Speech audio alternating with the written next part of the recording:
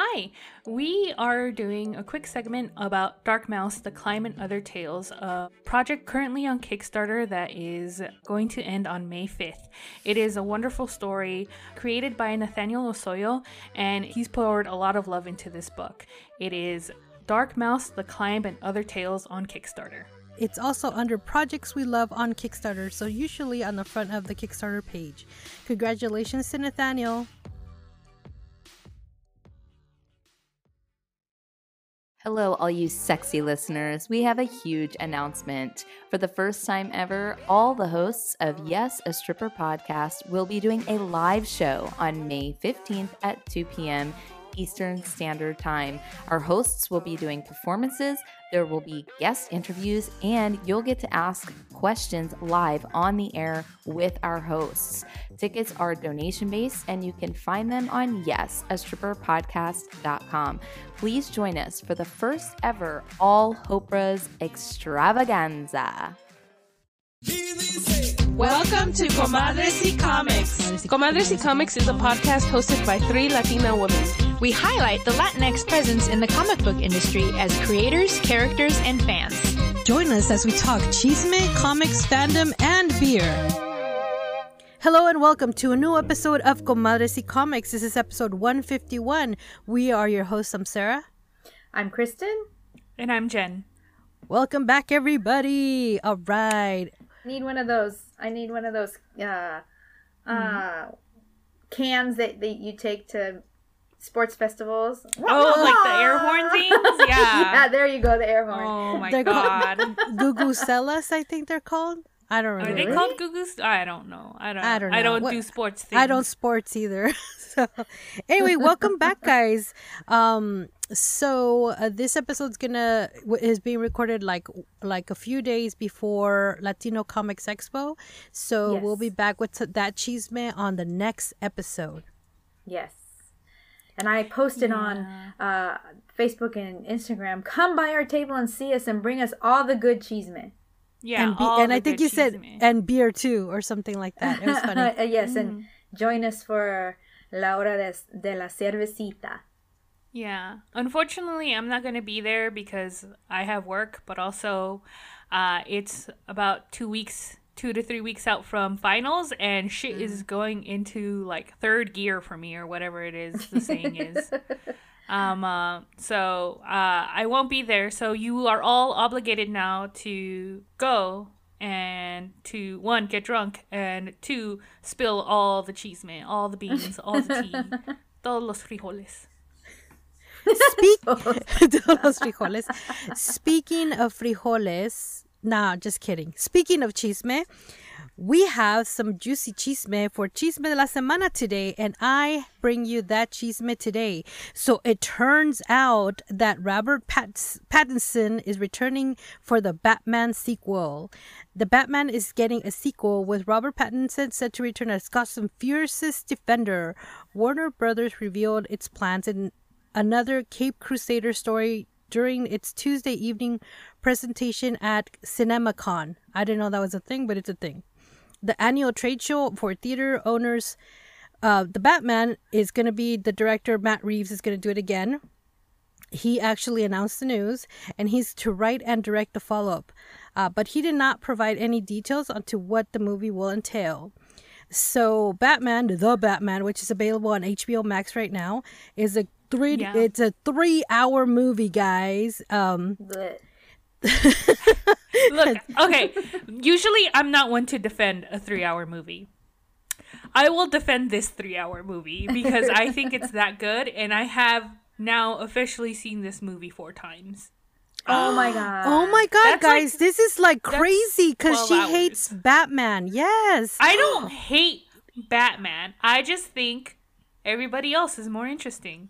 So you're catching me coming home directly from the comic book store where I was prepping the books for next week, where there were no less than 5 Batman titles. And I was like, why is this even freaking necessary? Why can't we just have one Batman title with a compelling story, good writing, good art? Why do I need all these? And those are just the books with the Batman in the title. Not to mention all the other freaking books that are in the DC universe that have they pretend that it's about someone else, but you open the book and there's freaking Batman. So I haven't even seen this movie yet. I'm just salty about comic book Batman, that it's tainted my cinema Batman experience. That's fair.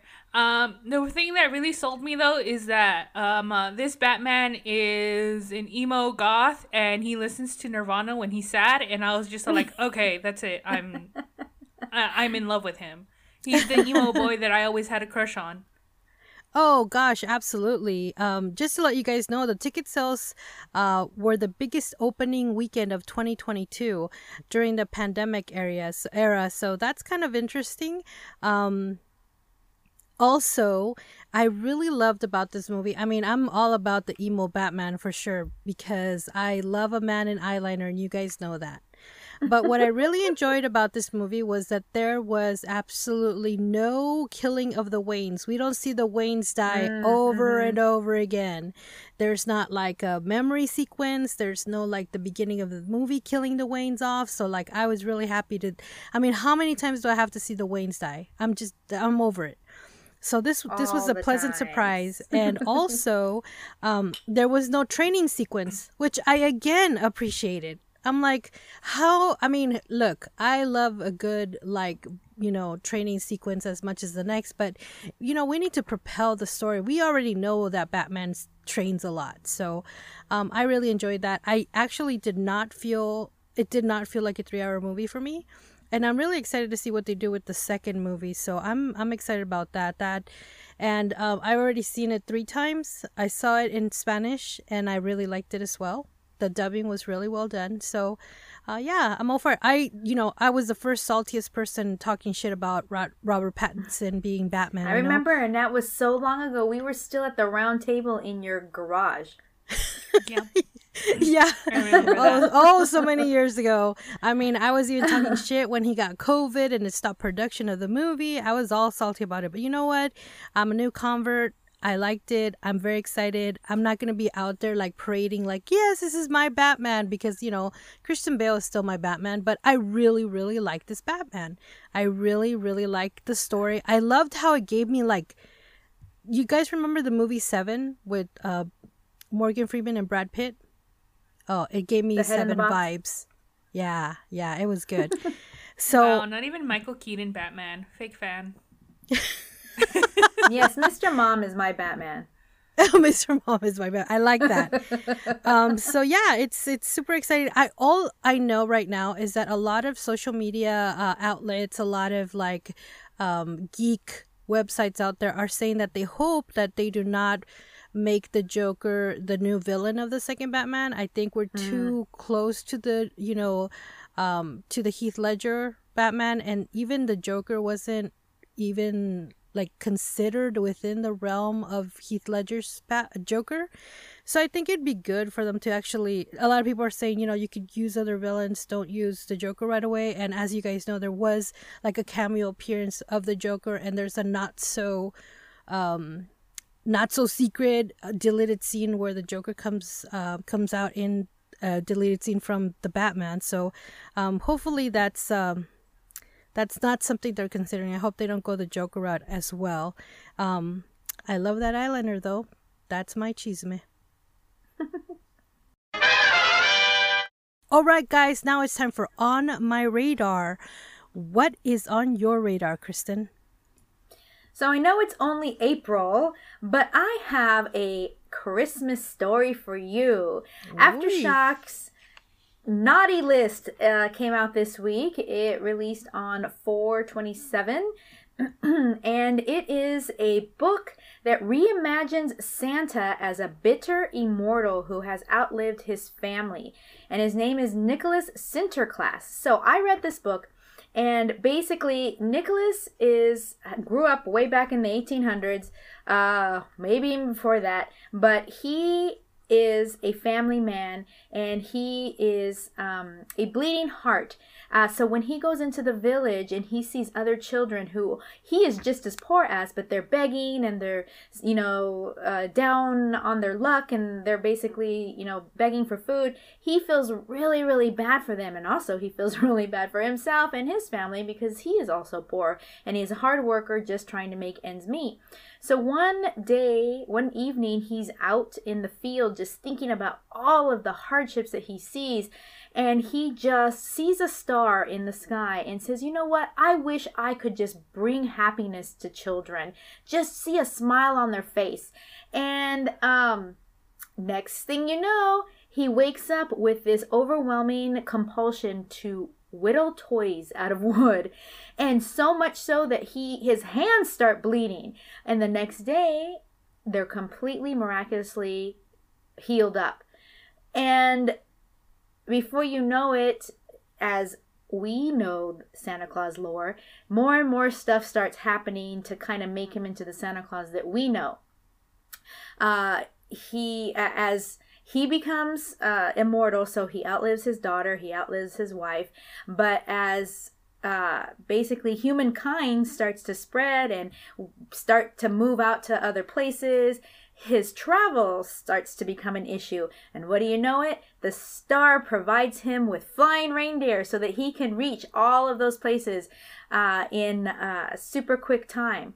But he's just getting so overwhelmed that he can't do it all on his own. So of course there are little people who live outside of his village who are ostracized, that he's like, you know what, come and work for me, I'll provide for you. And so there you have how the elves came to be. But he's just getting bitter because this is not anything he asked for. It's nothing that he wants. And he also learns that all the children are not nice. Some of them are naughty. And so he starts to have moral issues with the fact that he's giving presents to some kids who don't even deserve it. Well, the star, he assumes it's the star, hears his grievance and provides him with a machine that spits out a list of naughty and nice. And so basically he then can see who deserves presents and who doesn't. But he still is just like, he's compelled to do it. He doesn't have a choice. He doesn't feel like he has a choice. And here's where the story takes a turn. He comes into his bedroom one day to find that machine that produces the naughty list is missing. And not only is it missing, but the names that he knows he's seen on that list, the people, because there's adults, it's not just children, there's also adults. The people that he's seen on the naughty list start ending up getting murdered. Oh my gosh. And so he now has to find out who stole the list and why, and then decide, does he even want to do anything about it? So that is Aftershocks Naughty List, written by, let's see, who is it written by? It is written by Nick Santora and illustrated by Lee Ferguson, and there are covers by Frank Avia, who is one of my favorite cover artists. So I really enjoyed the first issue, and so if you haven't checked it out at your local comic shop, definitely give it a try. It is only on number 1. I don't know how many issues it will go forward, but I really enjoyed it.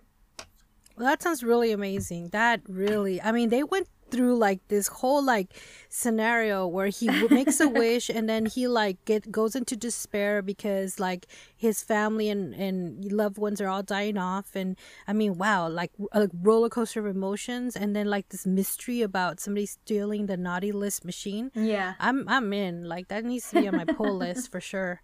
Oh wow, that's you know what, I was like Christmas, but now I'm freaking excited about it. It definitely sounds like Christmas Gone Noir kind of thing. Oh yeah. So that's really, but either way, like Aftershock has really kind of been like hitting it out of the park with like, I don't think this is a horror necessarily, but definitely kind of like those like kind of like kind of like spooky or like creepy like vibes kind of thing that they have a pretty good line of that. Yeah. Thanks, Cullen Bunn. So it sounds really good. It sounds really it sounds like a really fun concept. Yes, definitely.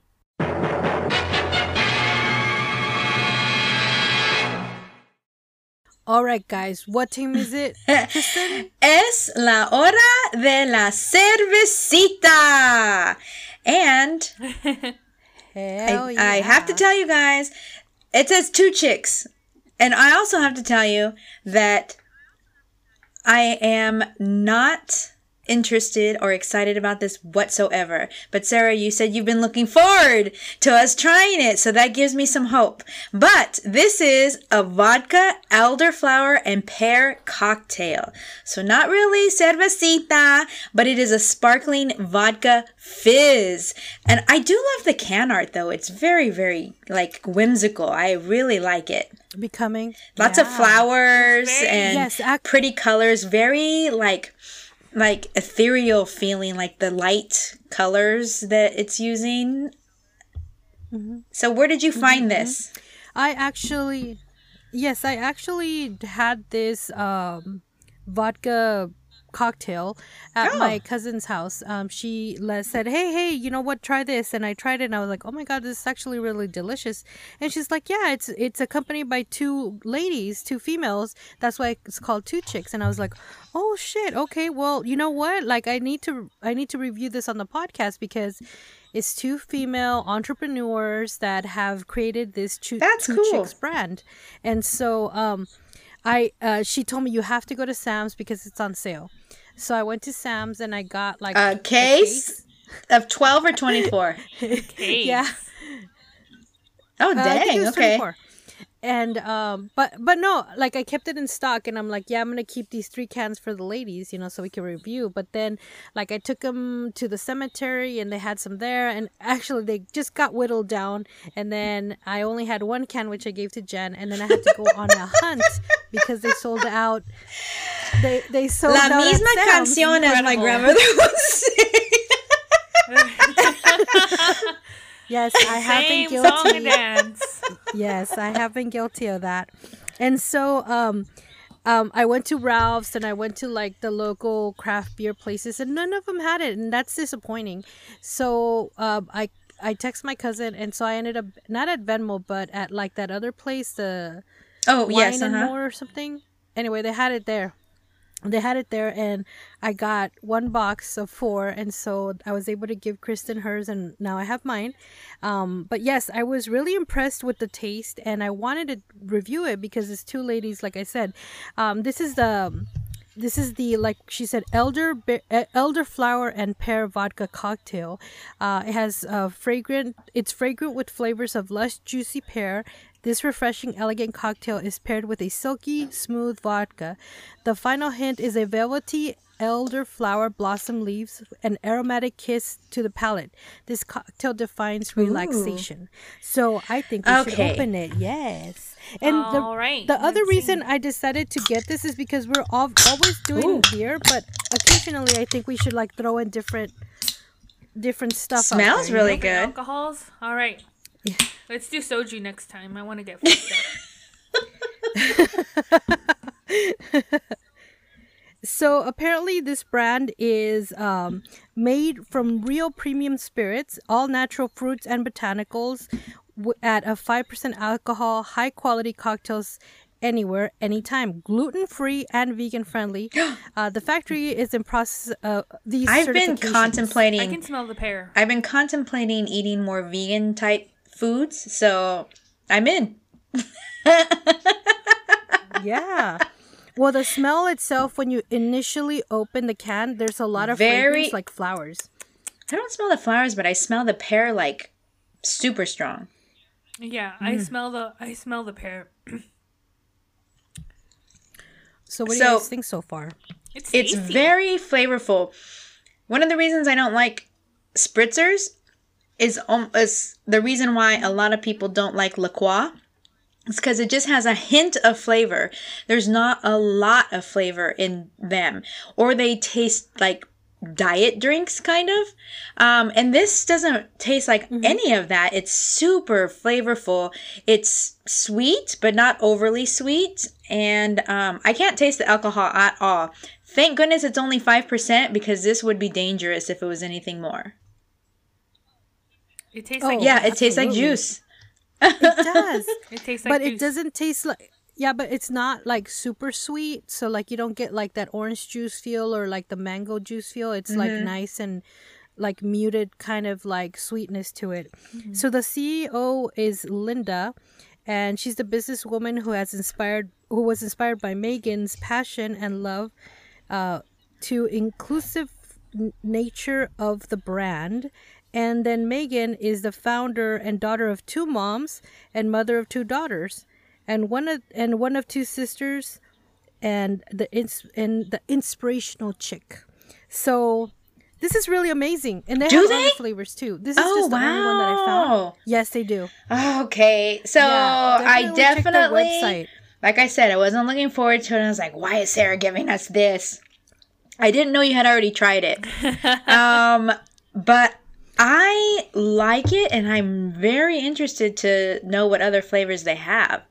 And you found it at Sam's, same. and this one you found at Wine and More, you said? Yes, Wine and More. And, you know, I totally forgot, like, in my route, there was a Bevmo, but I totally forgot about it. But I should have stopped by Bevmo, but I'm sure they do. And I They see have it's to have it actually at from Bevmo. Canada, so they've, for being a small entrepreneur endeavor, they're already exporting to another country. Exactly. Yeah, this is the kind of stuff, like, let's say you go to the beach and you can take like a 4-pack of this and you can have a really good time, like soaking in the sun and the waves. And I having your just little want a cocktail. 4-pack are not sitting in front of my TV watching trashy reality shows. Oh, 100%. Oh my God, for sure. Like, this is the drink that you drink when you don't have any wine or you're not feeling wine, but you also don't want to do like shots of something. Yeah. harder. This is what that is. This is definitely wine o'clock kind of drink. Yeah. Yeah, and like, or even when you want to get something to drink, but you don't want to feel bloated from like a beer, this is definitely the drink. Yeah. Yeah. I mean, I'm a beer lover, but this is something that I can really get behind. I mean, this is something that is just super relaxing. The flavors are obviously there. And, you know, I'm not a gluten-free person, but I'm grateful that it is gluten-free because now there's options for people who want to, like, make healthier choices. But yeah, I was I used to make fun of like White Claws and stuff like that until I actually started drinking them, and then I was just like, oh shit, this slaps. And after enough White Claws, you can get drunk. I'm like, not a fan of White Claws. Trulies I'm okay about. I tried them and I think I like them better than White Claw, but I mean, I'm not against White Claw, but it just didn't have a lot of flavor to me. But this is like super good. This Two Chicks stuff is good. Do you happen to know what some of the other flavors are, Sarah? I don't. I was just focusing on this one, but they have like, I would gather maybe like at least 6 more flavors out Wow. there. But yeah, let me see. I If know. I can was look just it up. looking right now to see if I could see anything, because I definitely would like to.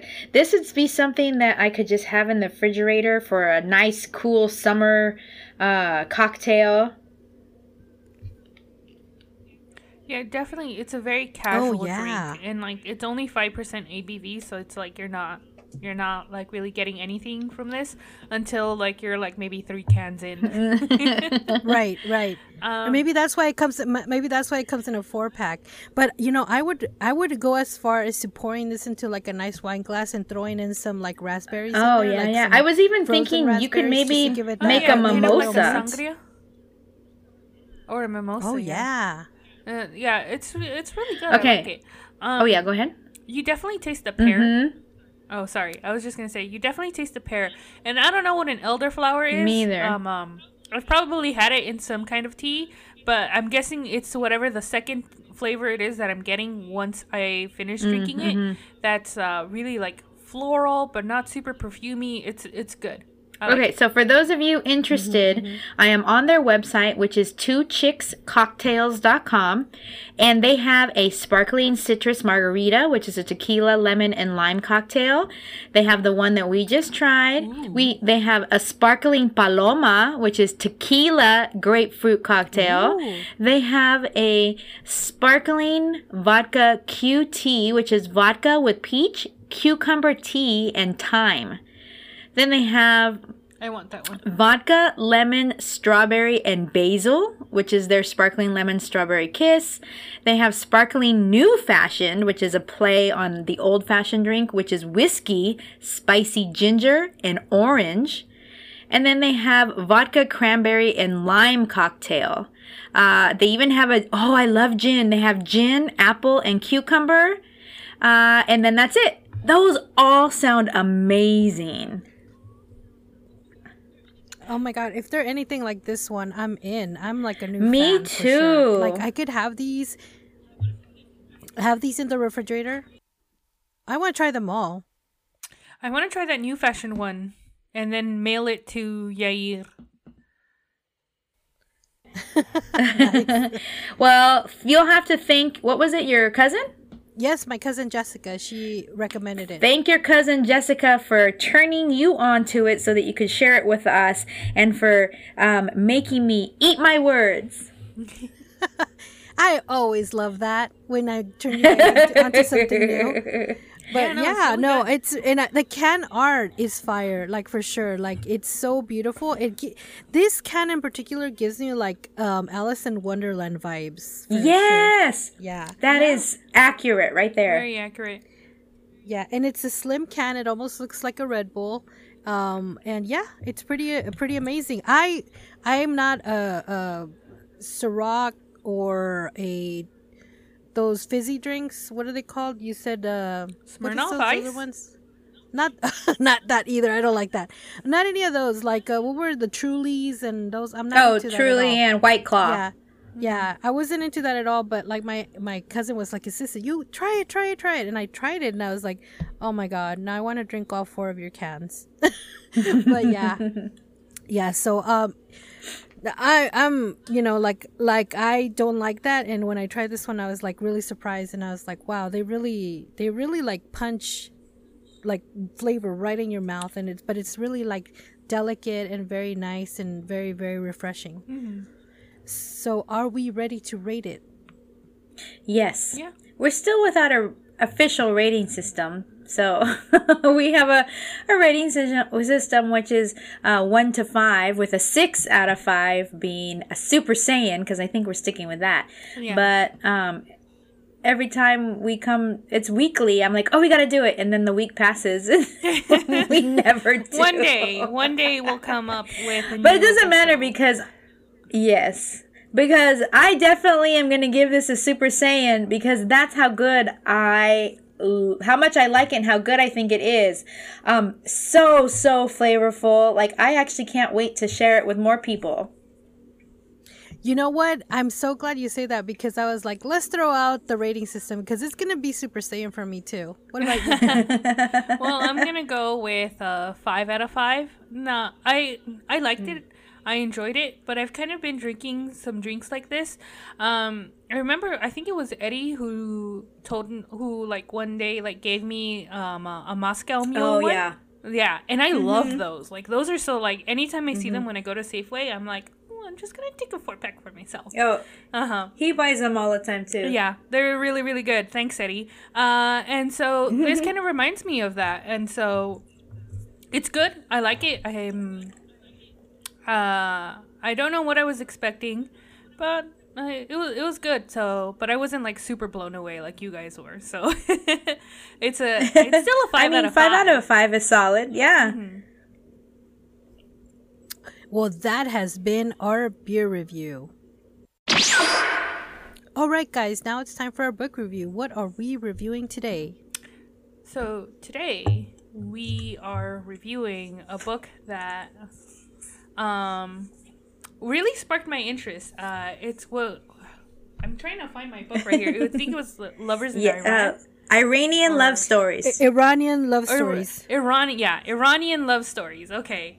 Well, my book is somewhere around here, but I really, really enjoyed it. I really enjoyed this book. It was funny. It was sad. It was serious. But it was very. I think above all else, it was very human. Yeah. Too. And definitely very much a glimpse into a world that we don't really know, and a culture that we're not accustomed to. And I think I think the fact that it is about like love and like romance and couples and stuff like that, I think that's what makes me like it and make me believe it more as well. Because for me, like stories especially about areas that we don't know much about, when they're usually covered with like the subtext of like these people are like wrong and they're like living a wrong life and stuff like that. So we have a very Western view of them, and I usually try to like separate like my own like very Western views from also like how we're like kind of these people are demonized by like Western civilization as well, and I'm aware of that. But reading this, I really, really, really enjoyed it. And I really like got to like, cause like the Arab Spring and something. This is something that I was studying during my comparative literature courses, like the Arab Spring, stuff like that. Like I mostly focused on literature and film during that time, and anything that was popping up. And most of the stuff was either like, one, it was like either funded by the government and stuff like that. So there was that view of it and like what was able to be said and what was able to be done. But a lot of it was also kind of old as well, because like the Arab Spring kind of, well, it kind of put things on pause for a bit, especially in that area of the world. But there was always talk about how it would possibly affect places like Iraq, Iran, Syria, like the Middle East and stuff like that. But we never really got to see that or like even hear much about it. Like, is the Arab Spring still happening? Is it still like, it's when you think about it, it's been a while.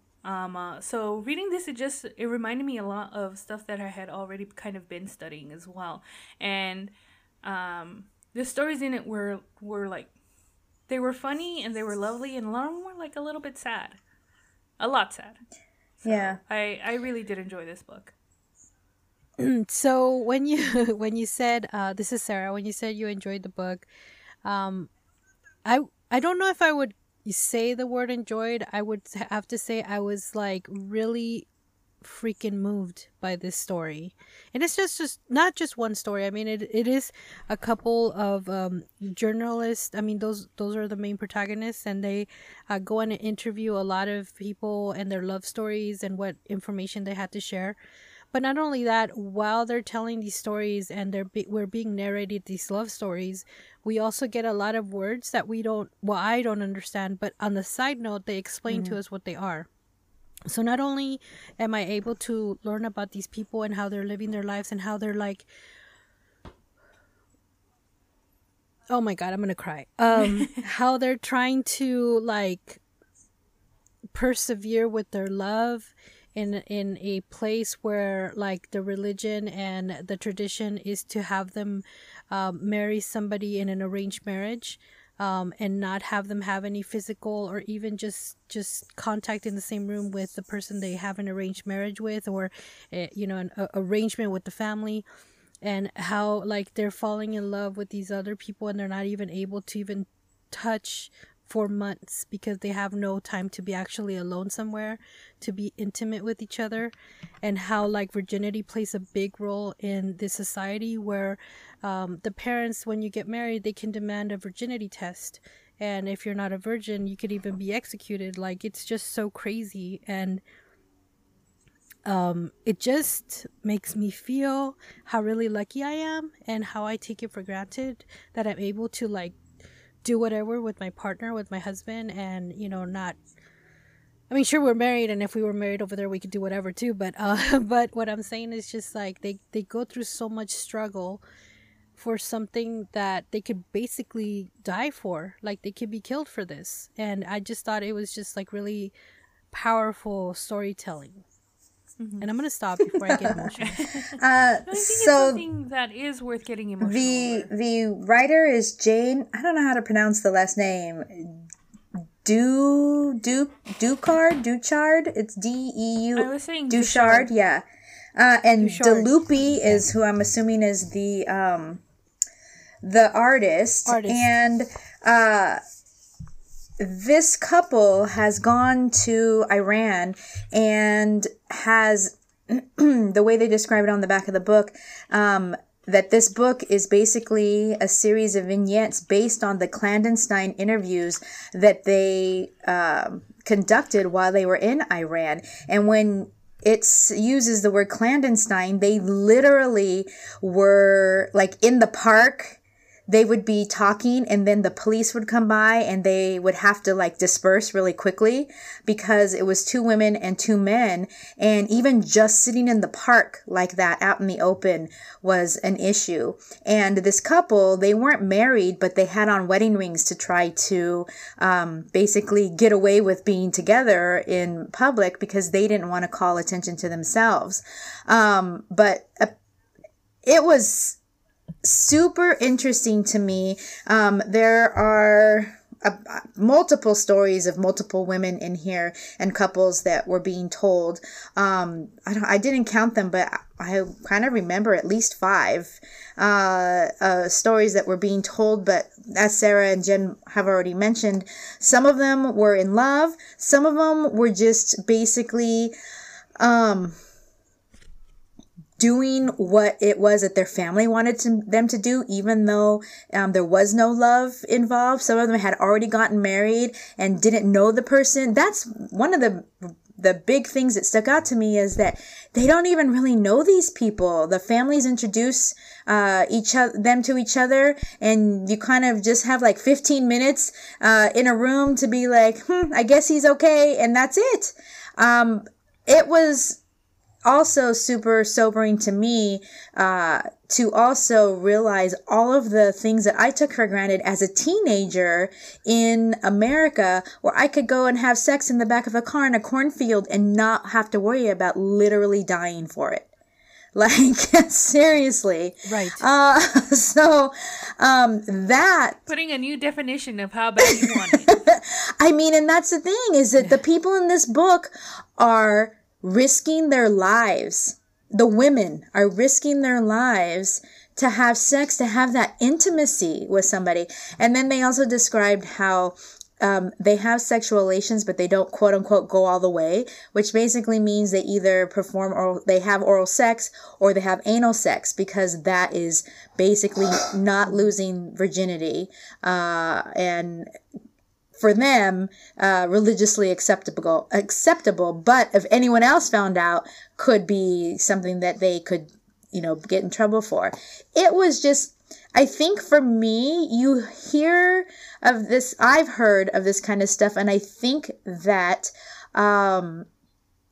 it was something that I just thought was like, oh, that doesn't happen anymore. Like, it's freaking 2022. But I think Jen is very spot on with saying that we tend to look at things with a very westernized mindset, and to the people who live in that culture, it's just something that they're used to. And there was even a story in here of a woman who was like, I would rather live here than in America, or in, I think it was France or Europe or wherever she was saying, because over there, women had to work, and women had to, and she was, the way she viewed things was that in Iran, where she was, that the men took care of her. Like, the reason why all of these rules were in place was because women were so revered. And I found that very interesting, the way that her perspective was on that. But it was so interesting to me. And I also, as I was reading it, was like starting to get like mad, like angry that women are still treated like this, but then was like trying to also look at it from their perspective, like this is their culture, this is their religion, and like trying to really like separate the two. But at the same time, you see that some of the women over there are just like, they don't feel like they can do anything different. They're just so, like beaten down, like literally and figuratively, that and they talk, one of the things I also enjoyed about the book is they talk a lot about the revolution that they tried to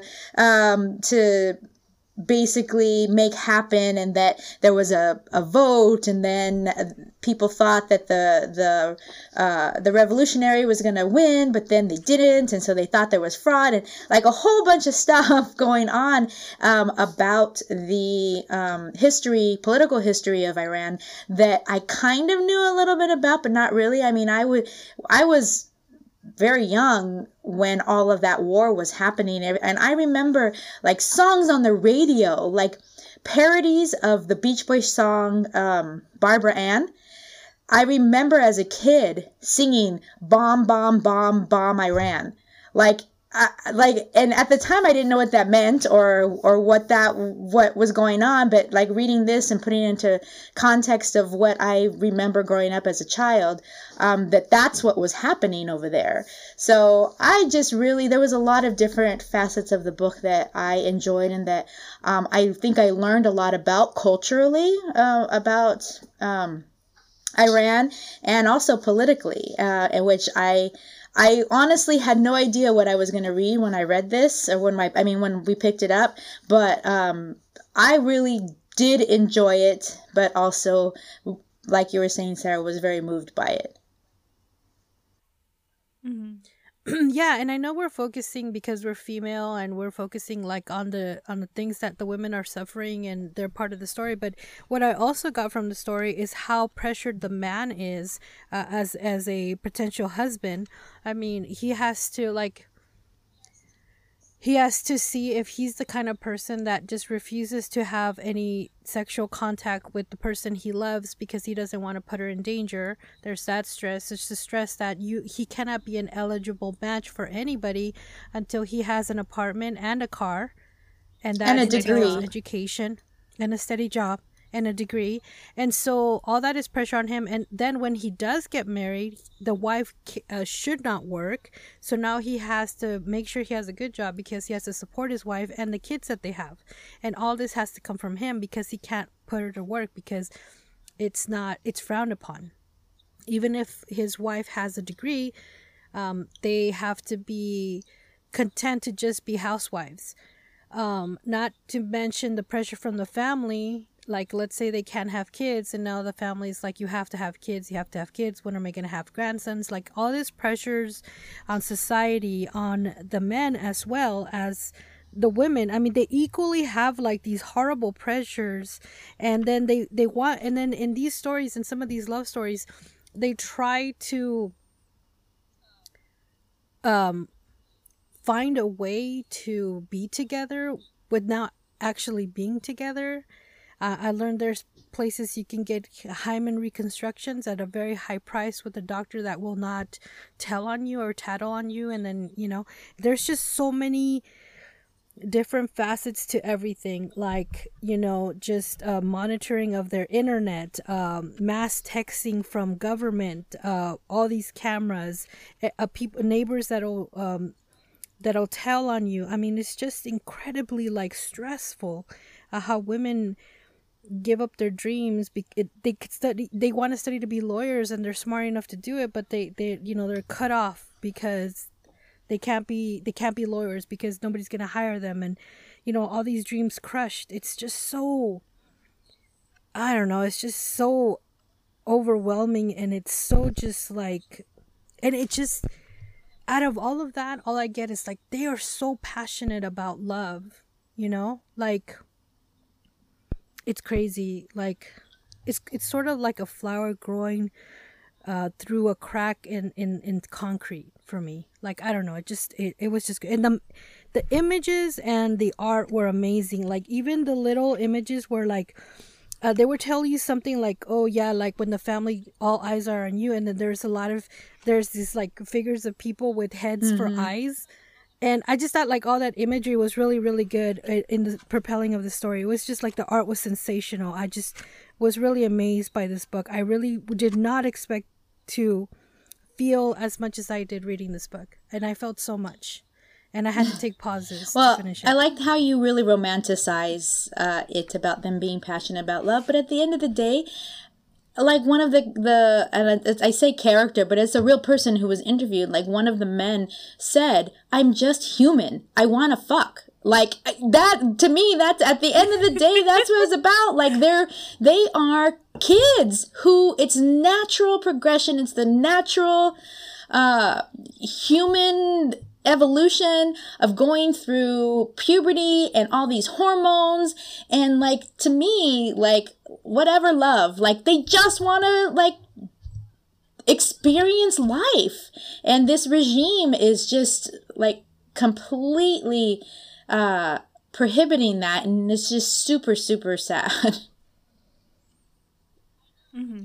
I know, and I was just like really like thrown aback from those people that could have temporary marriages. I know.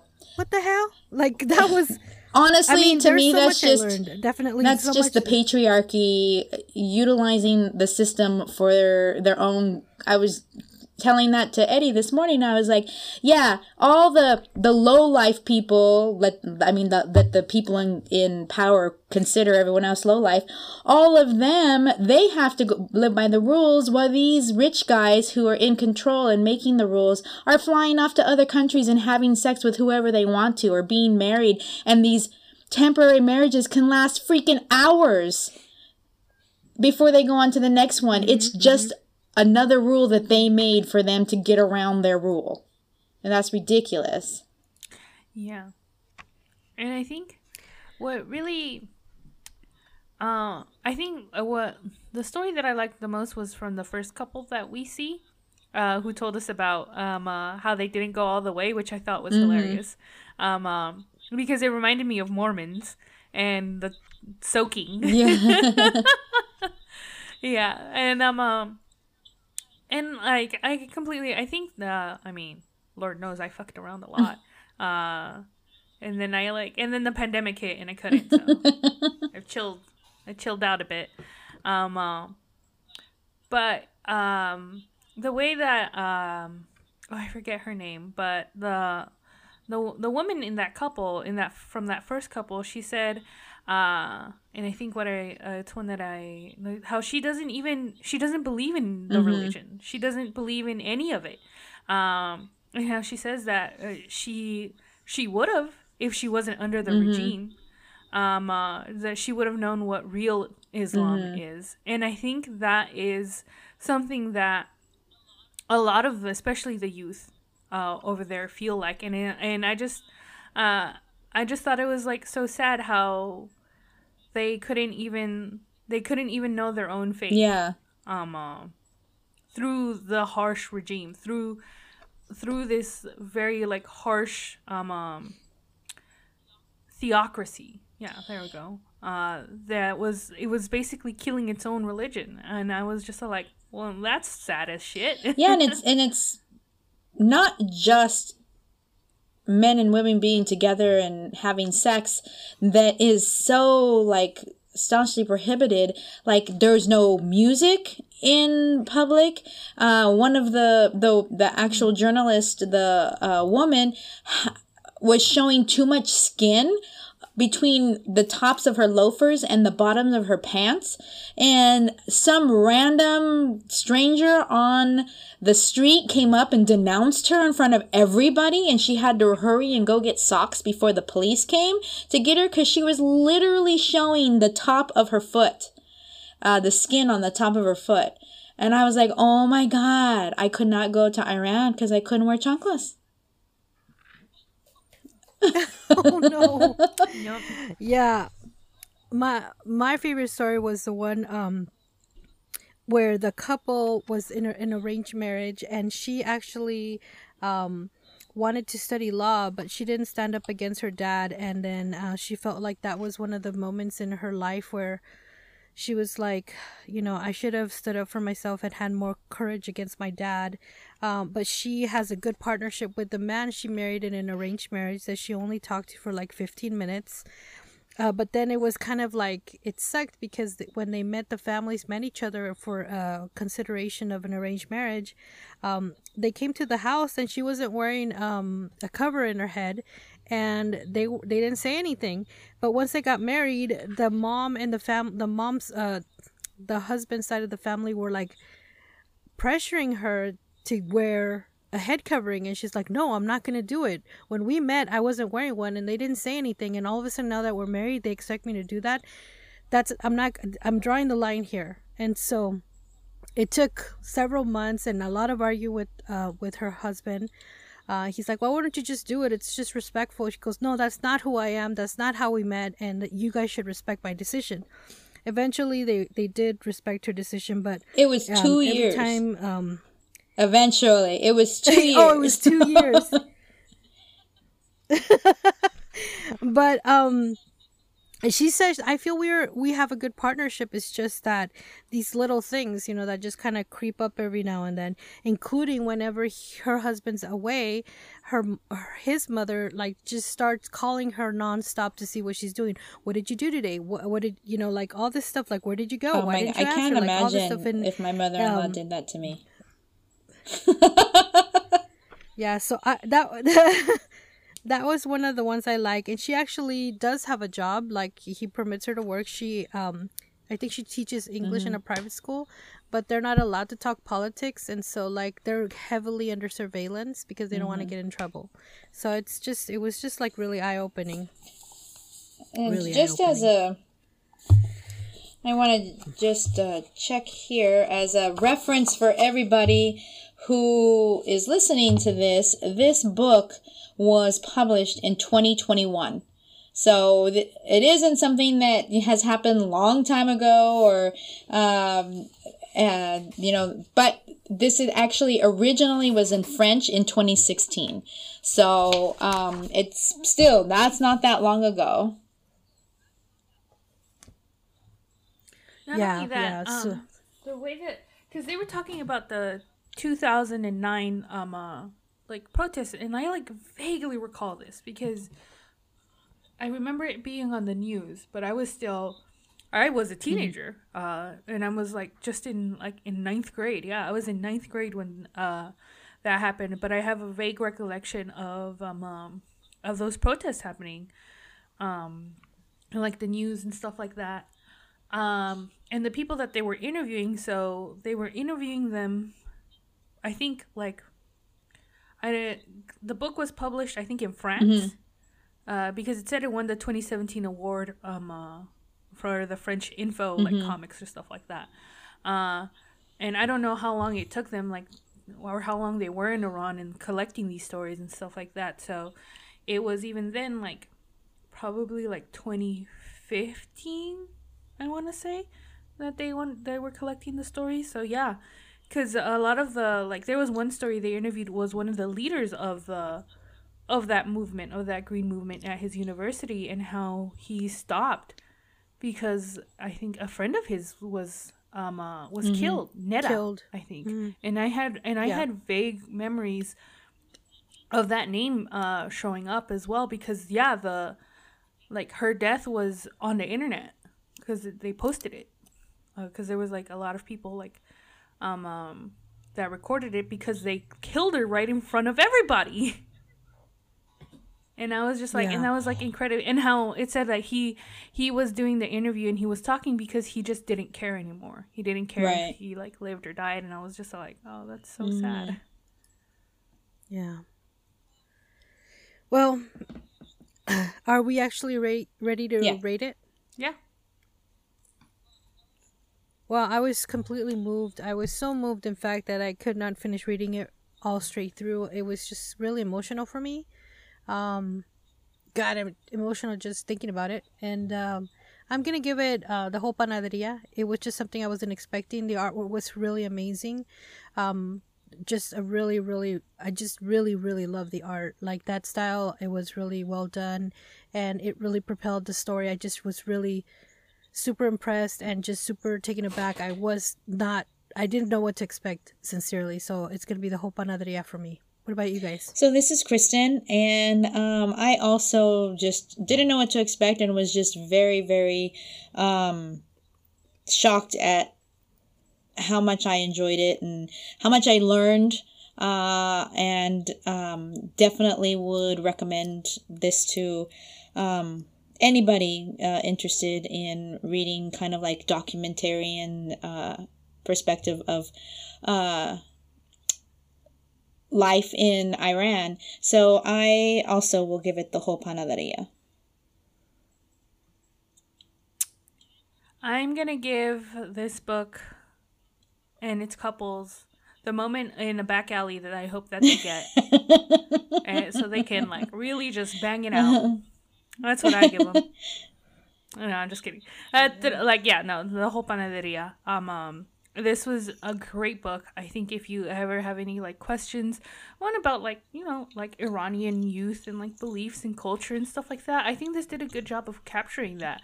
I think if you ever want to know anything about or have like been curious about like how some theocracies work and like what life is like under a regime. I think a lot of people or anybody who's read or liked Persepolis, or Persepolis, I think this is a great follow-up to a kind of a reading like that if you want something that's similar. So I highly recommend this. Excellent. That has been our book review. All right, guys, now it's time for En la Librería. Jen, what do you have for us today? So today I have for you guys, and I'm pretty sure we've already covered him, but I want to cover it again because he's really close to his goal. Dark Mouse, The Climb and Other Tales by Nathaniel Soyo. Yep. And so he is almost there to the full $5,000 goal. He's currently at $4,346 with 83 backers, and as of the recording of this episode, 7 days to go. Please go out and support him. When we interviewed him for Dark Mouse and stuff like that, it was an amazing idea. The artwork looks incredible. It's really like a labor of love from Nathaniel, and I think that it 100% deserves all of our support. So if you just to give a quick recollection, Dark Mouse is, and I'm going to read from the synopsis that we have right here. It is, let me read. Please welcome the one and only June Dagoon Alvarado to Dark Mouse Kickstarter. Oh wait, no, this is about the print, the exclusive print. Never mind. Okay. So what is Dark Mouse? Dark Mouse is a gritty crime comic with mice. Join this Kickstarter and join Dark Mouse, a disgruntled police officer with a chip on his shoulder. Follow him through 3 shady adventures and meet devious villains in unfortunate circumstances at every turn. Find out how Dark Mouse deals with all of them in this new book. Dark Mouse is a creator-owned comic book character. Nathaniel started self-publishing in 2011, and since that time he's released a number of comics, digital stories, and mini-zines featuring the rodent. The Kickstarter campaign will cover printing, production, and shipping expenses for the next book, an anthology called Dark Mouse, The Climb and Other Tales.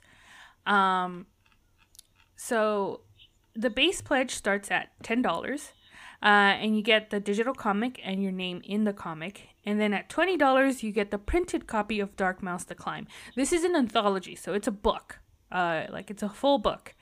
And with the $20 one, you get the physical copy, you get the PDF, and you get your name in the book. And then at $30, you get Dark Mouse and the signed physical copy of the book. And a signed physical copy of Point of View, Where Do You Want to Be, which is another one of his works that was first ever printed by Cowhouse Press.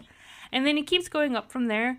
But please, please, please support Nathaniel. He's almost there, and his work with Dark Mouse is incredible. Yes, it's awesome, amazing. We loved it. We actually have an interview with him, 2 interviews with him, right? Yeah, and then we also reviewed Points of View, But and another one, wasn't there? About the little ghosts. yes. Yeah. Gosh, what is it called? Where the monsters are? No. Oh, darn it. I Sorry. know. I know. Shadows, Oh, Shadow Shadow People. People. Shadow People. Shadow Yes. People, yes. Yes. Yeah, which actually had a really interesting thing to it. So like if you had an app and you put your phone over the pages, like secret images would appear There was a while VR you read the component, story, which I yeah. thought was amazing. VR component, yes. All right, guys, now it's time for Juntos y Fuertes. Kristen, what do you have for us So, today? if you do not know, let me educate you. April is Sexual Assault Awareness Month. I know that every month is some month, but I used to work in the nonprofit industry, and I worked with sexual assault and domestic violence organizations, and so April was a big month for us. We would do our big fundraiser, and there is Denim Day. There's a lot of stuff going on, and today I was like, I wonder if there's any like comic books or graphic novels around, written around stories like this, and I came across a book called Priya's Shakti. And Priya's Shakti was written back in 2015 by Ram Devaneni. He's an Indian-American documentary maker that's created this awesome comic book with a rape survivor as its leading character fighting sexual violence. So Ram was in Delhi in 2012 during the aftermath, and maybe you remember this, when there was that horrific gang rape and murder of a 23-year-old student on a bus that shocked the world. And what shocked Ram even more was the reaction of one police officer that he met amid the protests that followed, and this police officer said to him, no good girl walks alone at night. So that's where his idea began, when he realized that rape and sexual violence in India was a cultural issue and that it was backed by patriarchy, misogyny, and people's perceptions. I think Ram hit the nail on the head for how rape is perceived in a lot of countries. So he began to meet with gang rape survivors to learn about more about their experiences. And after hearing so many terrifying stories, he came up with the idea of creating a comic and teamed up with illustrator Dan Goldman in New York to make this comic, Priya's Shakti. So the story follows a young woman who is raped, but with the help of 2 Hindu gods, she returns to her home and ends gender-based sexual violence in India. So the cool thing about this is this was written way back in 2015, but you can read it for free on Google Reads. We'll share the link, but all you need to do is, I just Googled Priya Shakti, and it came right up and it said, read now, entire book available. But we'll put the link for you under this episode so that you can get it right away. But he's now joined up with street artists in Mumbai to create huge murals featuring scenes from this story. And his target audiences are children starting from the ages of 10 to 12 all the way up to young adults, because he believes that that's a very critical age in their lives. And it's an attempt to just start the conversation with them. So Priya's Shakti, you can Google it and we will share it, and definitely something relevant during April's Sexual Assault Awareness Month. Wow, that's really amazing. You're able to read that for free. I think that actually speaks a lot about how he wants to spread the message. That's amazing. All right, guys, now it's time for saludos, and saludos goes out today to Kat Fajardo. Kat Fajardo is the creator of Miss Quinces. It's actually being published by Scholastic, and it's going to be available in both English and Spanish on May 3rd. So that's super exciting. And we're really excited. I actually follow her on TikTok and saw her unboxing her Spanish versions of Miss Quinces, and I thought it was really, really cute. But I've also noticed that it's going to be available on Kindle Comixology, hardcover for $24.99, and it's also available paperback, and it's available also, I'm sure, at your local comic book shop and Amazon. The description of the book is the description of the product is Rising Star Kat Fajardo's debut middle grade graphic novel about a girl who would rather do anything other than celebrate her quinceañera. A funny and heartfelt coming-of-age story about navigating the expectations of family and cultural tradition. I am ready to read this book. The cover is this girl with a dress on, but she has like combat boots on. And I'm glad to hear you say that you are ready to read it, because I have 3 copies sitting in my car right now for us to review. So we are on the same wavelength. Yes, I'm so excited. And it was just such a cute, like, how happy she was. She's like, probably nobody's gonna buy the Spanish version, but it was pretty much kind of a love letter to her family, just to kind of like show them what she's doing and what she's working on, and for them to actually comprehend it. And I thought that was amazing. And I was like, man, that just sounds like it's a book that I would love, like, my family to read, like my aunts and uncles and dad and stuff like that. So I'm really excited for her. Her book is coming out May 3rd, so we're really excited. Saludos again to Kat Fajardo. All right, guys, that brings us to the end of this episode. Where can they find us? You can find everything you'd ever want or need to know about Comadres y Comics at comadresycomics.com, where you can find all the links to our social media, and also contact us through this handy dandy page where you literally fill it out and it gets sent to our email. And actually, we have a couple waiting for us in our email that I saw, and it's just been busy. But people are actually using it, so continue to do so, but know that getting back to you may be because we're just so busy. Well, yeah, I mean, we have Free Comic Book Day coming up. Oh, that's another place where you can find us. You can find us at Heidi Ho Comics in Santa Monica at Free Comic Book Day. When is it, Kristen? May 7th. May 7th. 12 to 5, yes. Excellent. We'll be there with other creators celebrating Free Comic Book Day, and also we will have conchas. So come on down, bring yourself your little carton of milk, because I'm not going to give you milk. Just going to give you a dry this is one of the concha. only events that we can actually do the concha thing, because, well, first of all, some people stopped letting food in even pre-COVID, but now with COVID, there's some mask things going on, and eating inside is an issue, but this is going to be an outside event, and we are going to have the conchas. Yes, guys. So get excited. We'll see you there.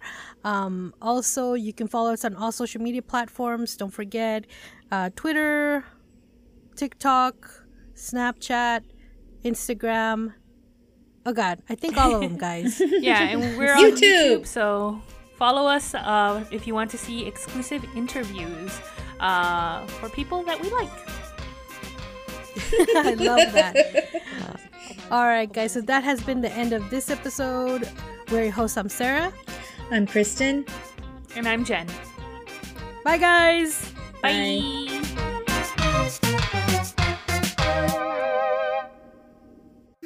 And that's on Period Network.